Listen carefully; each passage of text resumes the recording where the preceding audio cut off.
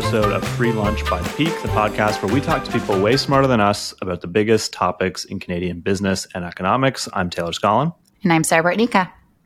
So Sarah, there's a weird thing going on in the economy that I've noticed lately, which is that while a lot of the big tech companies, including Shopify, Lightspeed, some of the big Canadian ones, are laying quite a few people off, the unemployment rate is still at a historic low. Places like Chipotle are hiring a ton of people. I think Walmart just raised their minimum wage across the board. So it's like a tale of two labor markets. And it's been difficult for me to wrap my head around that. Have you noticed that?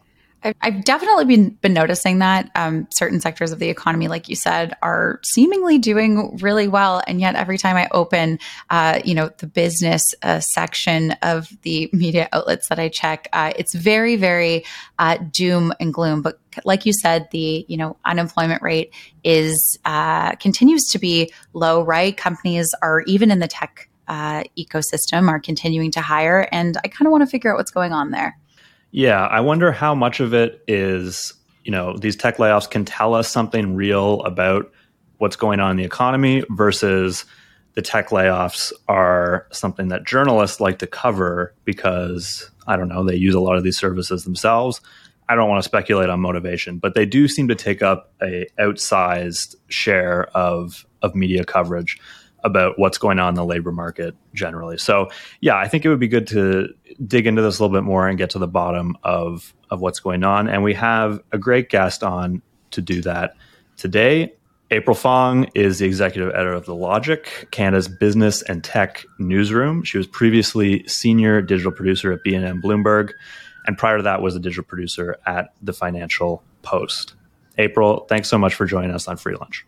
Thank you for having me.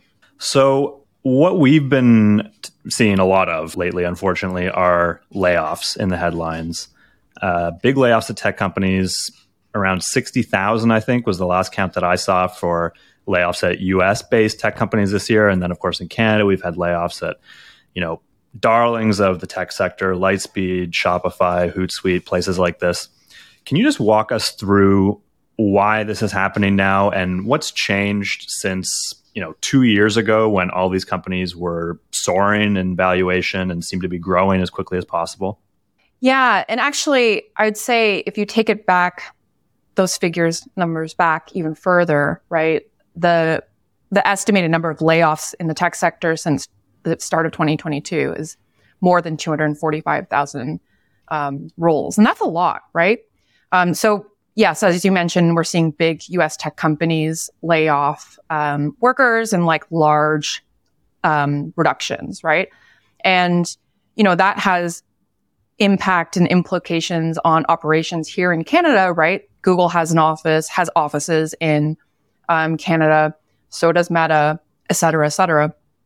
And of course, you're also seeing Canadian tech firms such as Hootsuite, Clearco, Lightspeed cutting staff here. Lightspeed, notably, had said, their CEO, JP Chauvet, had said last year, we're not going to cut staff. And they ended up having to reverse that decision, right? Just because of how the economic headwinds or economic conditions have changed. So in 2021, there was major growth period, right? Public markets were booming. We were into meme stocks. And then last year, we saw interest rates start to rise, right? And central banks are trying to tamp down inflation. And tech stocks were one of the sectors that were punished. And many companies have started to pull back consumer demand. They're seeing consumer demand change in an uncertain economy. And the impact of that has been is younger companies such as Thinkific, which is a BC-based online course platform that went public in 2021. They had to lay off people for the very first time, right? They went through a huge growth period, listed on the TSX, and then a couple months later had to make the difficult decision to lay off people for the first time. And another really notable layoff that happened last year was, of course, Shopify, right? They were one of the first big tech companies in Canada that had to make that decision. And I think it's notable to remember some of the words that CEO Toby Lutke used in his memo, which was, he signaled that he had some regret about how they forecasted for the coming years, right? They thought that this pandemic-fueled growth was going to continue. Consumer demand has changed possibly, for a longer term than what ended up bearing out. And we hired too many people. So now we have to pull back. And there's sort of this correction happening in staffing levels in the tech sector. And now we're also seeing companies going into maybe their second or third round of layoffs. And, there's a feeling of, when is this bleeding going to stop? Yeah. Are there any differences in how companies are responding to this that you've noticed in the US versus in Canada in terms of either scale or how they're being impacted? Is there a distinction that we should draw there? Yeah, I think that's a good question. And, scale is definitely one of the big things. The layoffs seem bigger in the US, right? 12,000 people for Google. What was it, 8,000 or 10,000 for Microsoft and Meta? And a lot of these US tech companies are they're making some of the biggest rounds of layoffs that they've ever made. But, it's interesting to note also that for Google, for example, 12,000 layoffs, it's a huge company globally, right? And that represents 6% of staff. Vertical Scope today, which has revealed that it laid off 60 people today, that's nearly a quarter of its total staff, right? Wow. It's a smaller Canadian company, but the implications could be wider because it makes up such a larger proportion of their overall workforce. I think the other thing that's really interesting too that is worth observing is that there's an argument about how Canadian tech firms have needed to show more ambition, right? And that they should go global. They should be homegrown. We should protect our intellectual property and not be gobbled up by US firms. And I think with these layoffs, the questions I have are in this time of discipline, what does it take? What does it do to startups and scale ups and their appetite for risk? Will they want to continue to expand into new markets? If they weren't feeling the pinch of slower fundraising, does this make them stronger because they will have to expand and do so intentionally and in a time of discipline, right? So I think that's the stage of our companies versus the US tech companies are so different, right? So that's another way that it could impact tech in Canada. The other thing that I wanted to touch on here too is your point about what this kind of does to startups and innovation. Because on one hand, it's horrible that so many people are being laid off, but you've kind of seen coming out of this, right? Some ex-Shopify people are kind of launching their own companies. I imagine the smarter startups are, thrilled to pick up some of the talent from these bigger companies. So do you have a perspective on how it would impact the startup kind of ecosystem or innovation more broadly? I think that, we wrote a story about this at the end of last year about how, there are these downturn entrepreneurs, right, who are taking the risk and seeing an opportunity, right? And maybe that is a plus for innovation in Canada, right? Because you're trying to solve for problems that are really pressing now, right? Because the problems seem really big. And so hopefully, maybe tech entrepreneurs and innovation leaders are, buckling down and not going for maybe the next big growth area or the next big thing, but they're going to try to come up with tech solutions for things like climate, digital healthcare. Those are some of the really big problems that Canada faces that need solutions.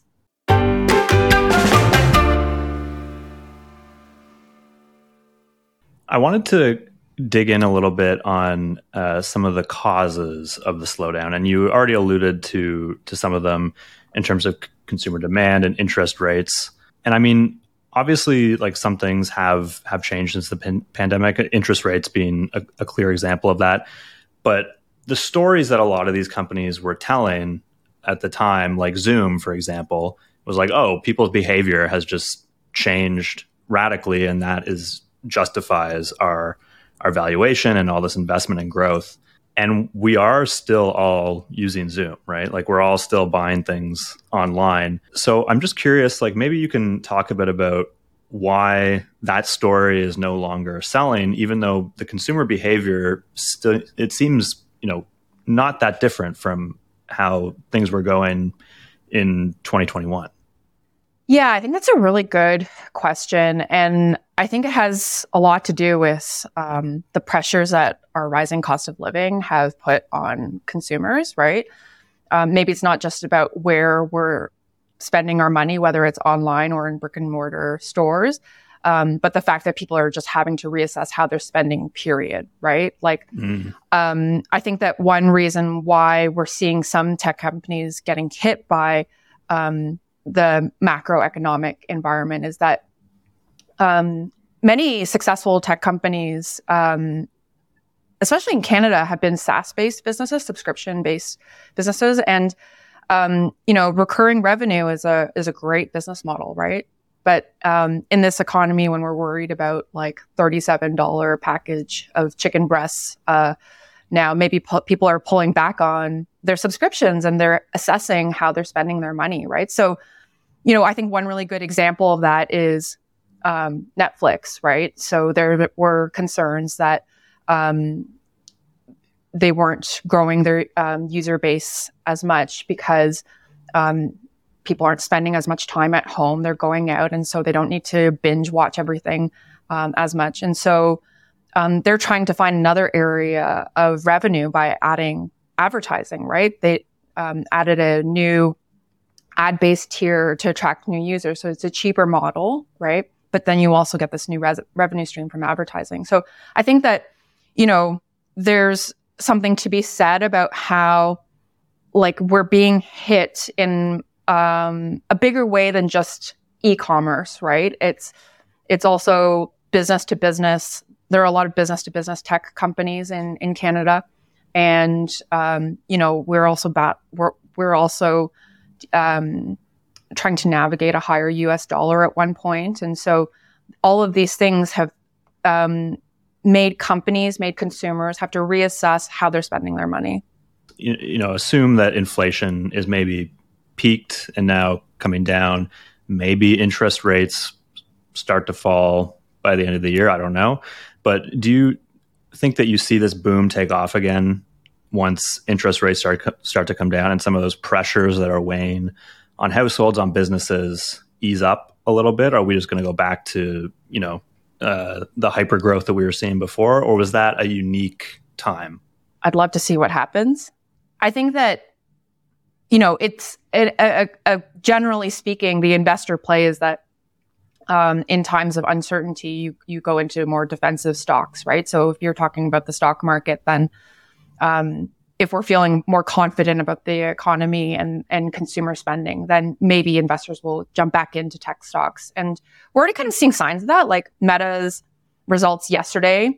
They topped analyst expectations, right? And the stock has gone up from last time I checked. So, I think that investors are still really interested in tech's growth story. And so it'll be interesting to see how that plays out.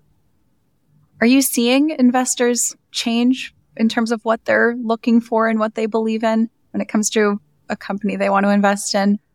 I'm not sure. Like, I think that some of our reporting has shown that a lot of analysts are saying, these were speculative investments, right? We're looking for growth stocks, and tech, has that vibe, right? And so, I think that a lot of rotations in the investment cycle are respond to the economy as well.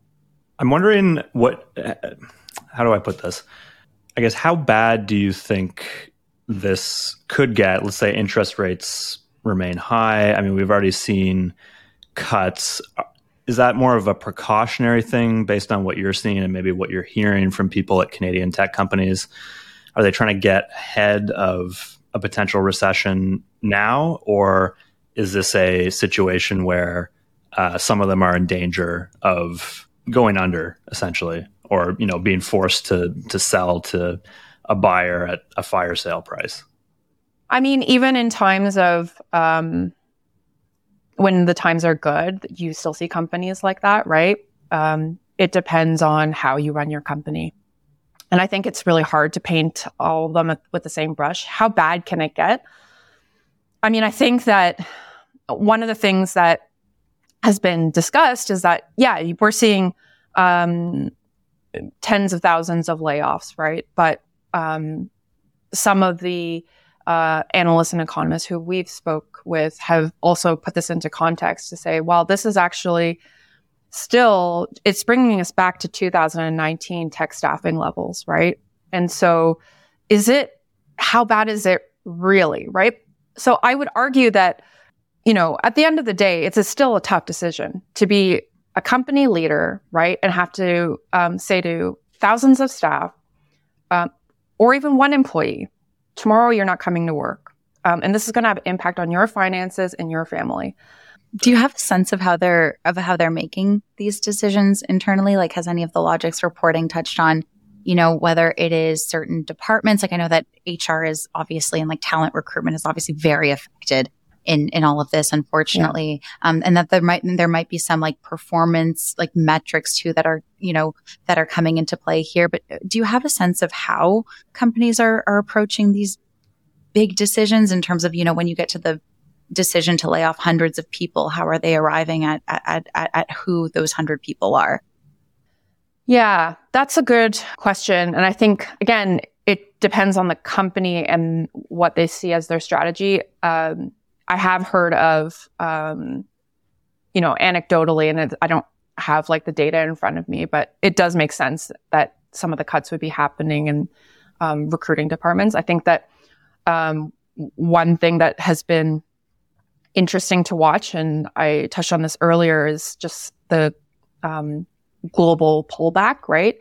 I think in 2021, some companies took money, like Clearco, wanting to expand in Europe or in new markets, and have since had to cancel those plans, right? And lay off staff. I think the other thing that I would note is that there are still companies hiring, right? And I think that the places that tech companies are still hiring for are in engineering, product development, right? And so there's still intentional growth happening, but maybe they're being more strategic with how they hire because they have to do so in this environment. I wanted to ask you about the relationship between the tech sector and the rest of the economy. Because the tech layoff those layoffs dominate the headlines. We read about them a lot, and it's sort of presented as a indicator of, oh my God, everything is going to hell in the economy as a whole. But then you read other headlines like Chipotle is hiring 15,000 people, and other companies in the non-tech world still seem to be doing just fine. So, what is that relationship between tech and everything else? Can we learn anything about the broader conditions in the economy just based on what's going on in tech?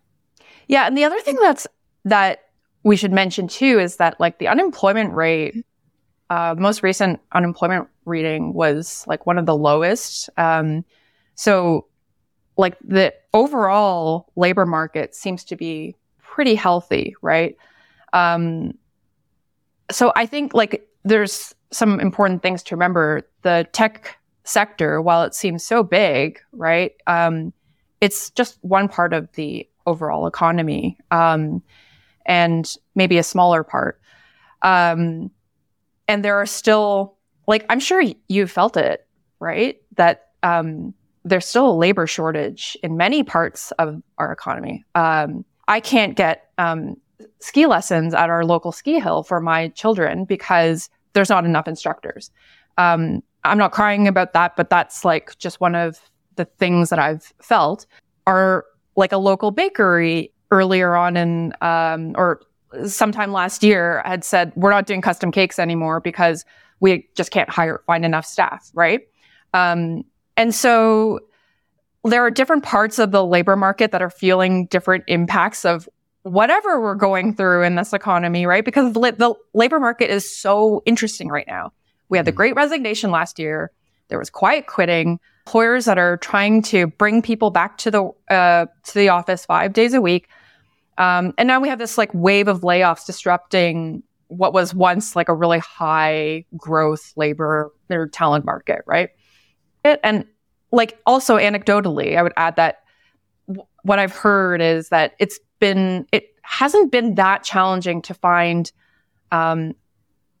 like for laid off tech workers, it hasn't been that challenging to find a job afterwards. There are still people who can find work right after, and maybe the wages aren't as high and you don't have as much negotiating power when you're entering that company, but there's still a need for skilled workers in this country. And, Chipotle is not the same as Meta necessarily, but, at the end of the day, there's still a labor shortage. I'm wondering about the government. Like, are they reading all these headlines and going, oh gosh, like we need to help this tech sector, like knowing what, I'm sure, which is just that, tech workers are kind of bouncing back pretty quickly, even after a layoff. Like, is the government doing anything to kind of intervene to support the tech sector or introducing any kind of incentives or have they been silent on that piece? Well, I think that in specific sectors, the government is trying to compete on a global scale, right? To try to attract jobs and encourage specific strategic industries, right? And we're seeing this sort of like fight play out with industrial policy from China, the US, and Canada, right? We're trying to jockey for position to build out a EV battery supply chain. And with that would come jobs, right? We want to protect our quantum and AI intellectual property. So there's policies that are relevant to the health of the tech sector. But I don't know if there's been anything specific where they've been like, we have to protect these jobs. So another interesting thing, development has been, AI has been something that I think Canada has really championed as a sector, right? And Google's layoffs, the 12,000 layoffs that I mentioned earlier, one of the effects has been the closure of DeepMind Alberta, which is part of Google's AI research lab, or was. And there are some jobs there, and that was seen as a really crucial entity to AI, Canadian AI in overall. Is that a good example of like how, to some degree, U.S. companies have a bit of a hold on like the innovation that we see, up here in the development of certain kind of critical industries like AI, like, building out the battery supply chain? I'm not sure. Like, I think, one really interesting development is yesterday we had a scoop by reporter Jesse Snyder where he spoke with Richard Sutton, who was the leader of DeepMind Alberta. And he said, I'm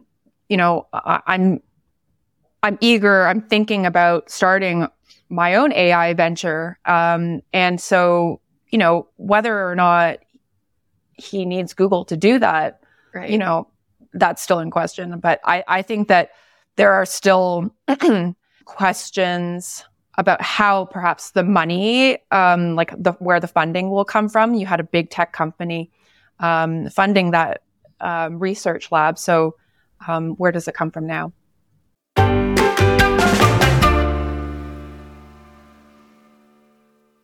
Maybe we can turn to fundraising for a moment here. Obviously, 2021 was a big year for Canadian tech IPOs and deals, and then 2022 not so great. Are you seeing any indications of how 2023 is going to go in this regard?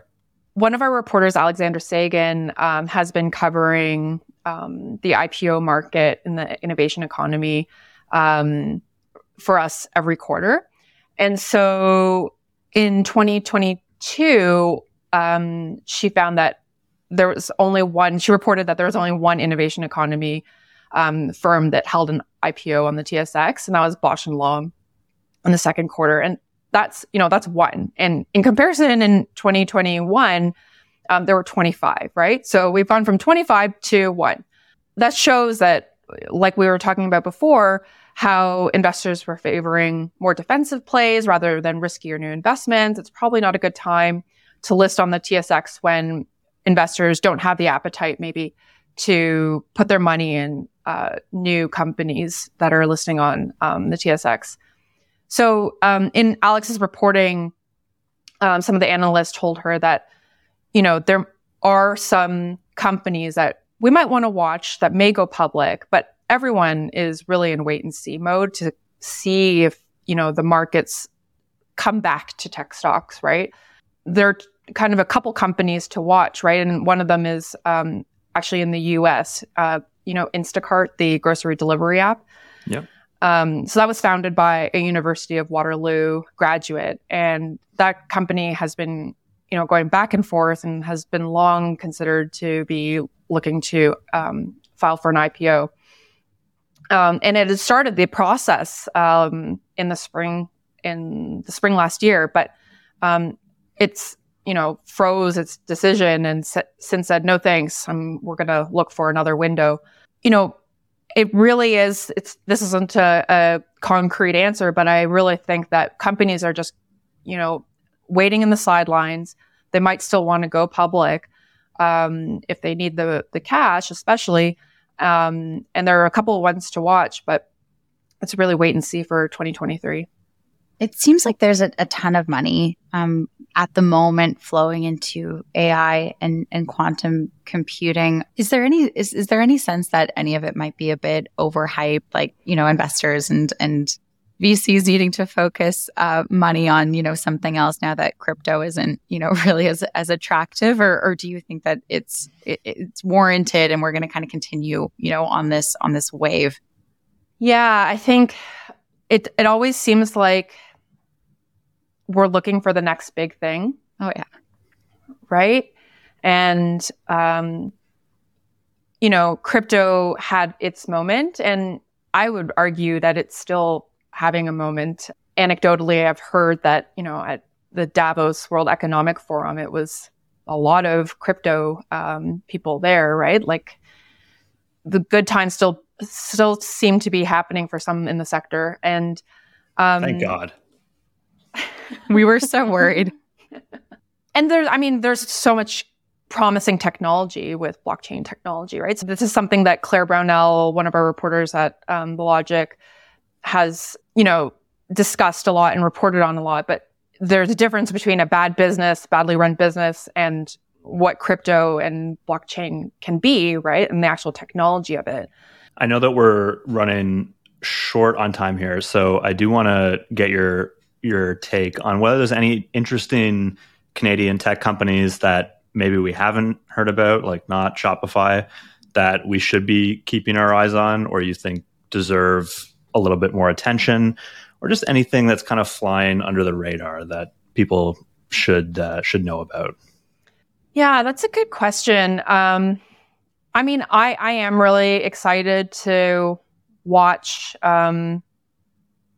what happens in Canadian AI this year. So some of the companies that we've already talked about, I think are ones to watch. And I'm going to borrow from an answer that I heard at a panel last week that I was moderating at the Canadian Club. Sandpiper Ventures, Rhiannon Davies from Sandpiper Ventures was talking about how the sectors that she's watching this year are digital health and climate. And I agree with her. Like, I think that these are the companies in those spaces are purpose-driven companies that are trying to provide solutions for pressing issues that we're dealing with right now in the world, right? And so it's not the next big thing, but maybe it should be. Before we let you go, April, I mean, I did see that you were moderating that. So wondering if you could give us a bit of access into that you were talking about. Was there anything else that came out of that conversation that you think was, particularly interesting? Anything that the panelists flagged? So when I was preparing for that event, it was after that the news came out that DeepMind Alberta was going to be shut down. And there were also like a number of layoffs that had happened that week in the Canadian tech scene. And I think, I think I was feeling like, this is a tough time for tech right now. And it's a sector that I've been covering for many years. And the message, though, that Rhiannon and the CEO of Borrowell, Eva Wong, and Lisa Melchior from Virtue Capital, the message that they had was one of optimism. Yes, times are tough, but this is a time where great things can happen in Canadian tech if we do so with discipline. Great. I think that's a great place to leave it. Thank you, April. That was great.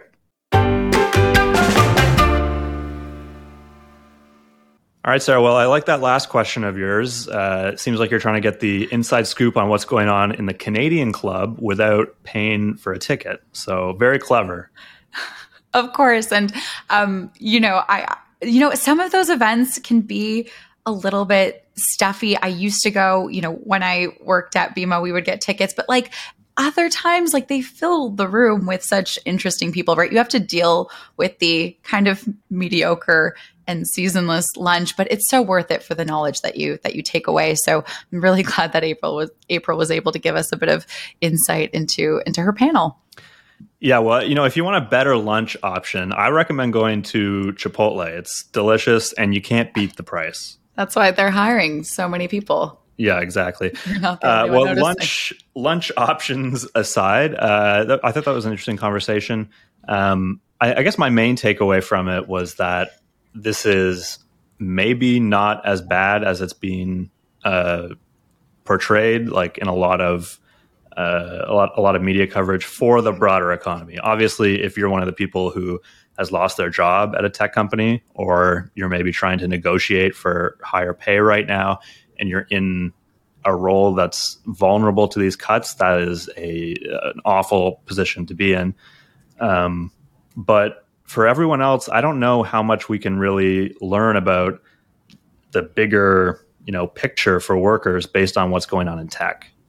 Yeah, it seems like all of this, I mean, like April mentioned, like the people working at these companies are incredibly capable. A lot of them are in highly specialized roles, right? They're not going to have a problem kind of blending, into, the next kind of startup that comes along. And so a lot of people are going to be fine. There are, of course, kind of different, specialties within these companies that, might be hurting a little bit more, whether it is, recruiting or whether it's even like a sales role, right? The people selling these types of software solutions. So it's definitely, there's a bit of an imbalance there with how this is all shaking out. But I mean, relative to the broader economy, it is a pretty small piece.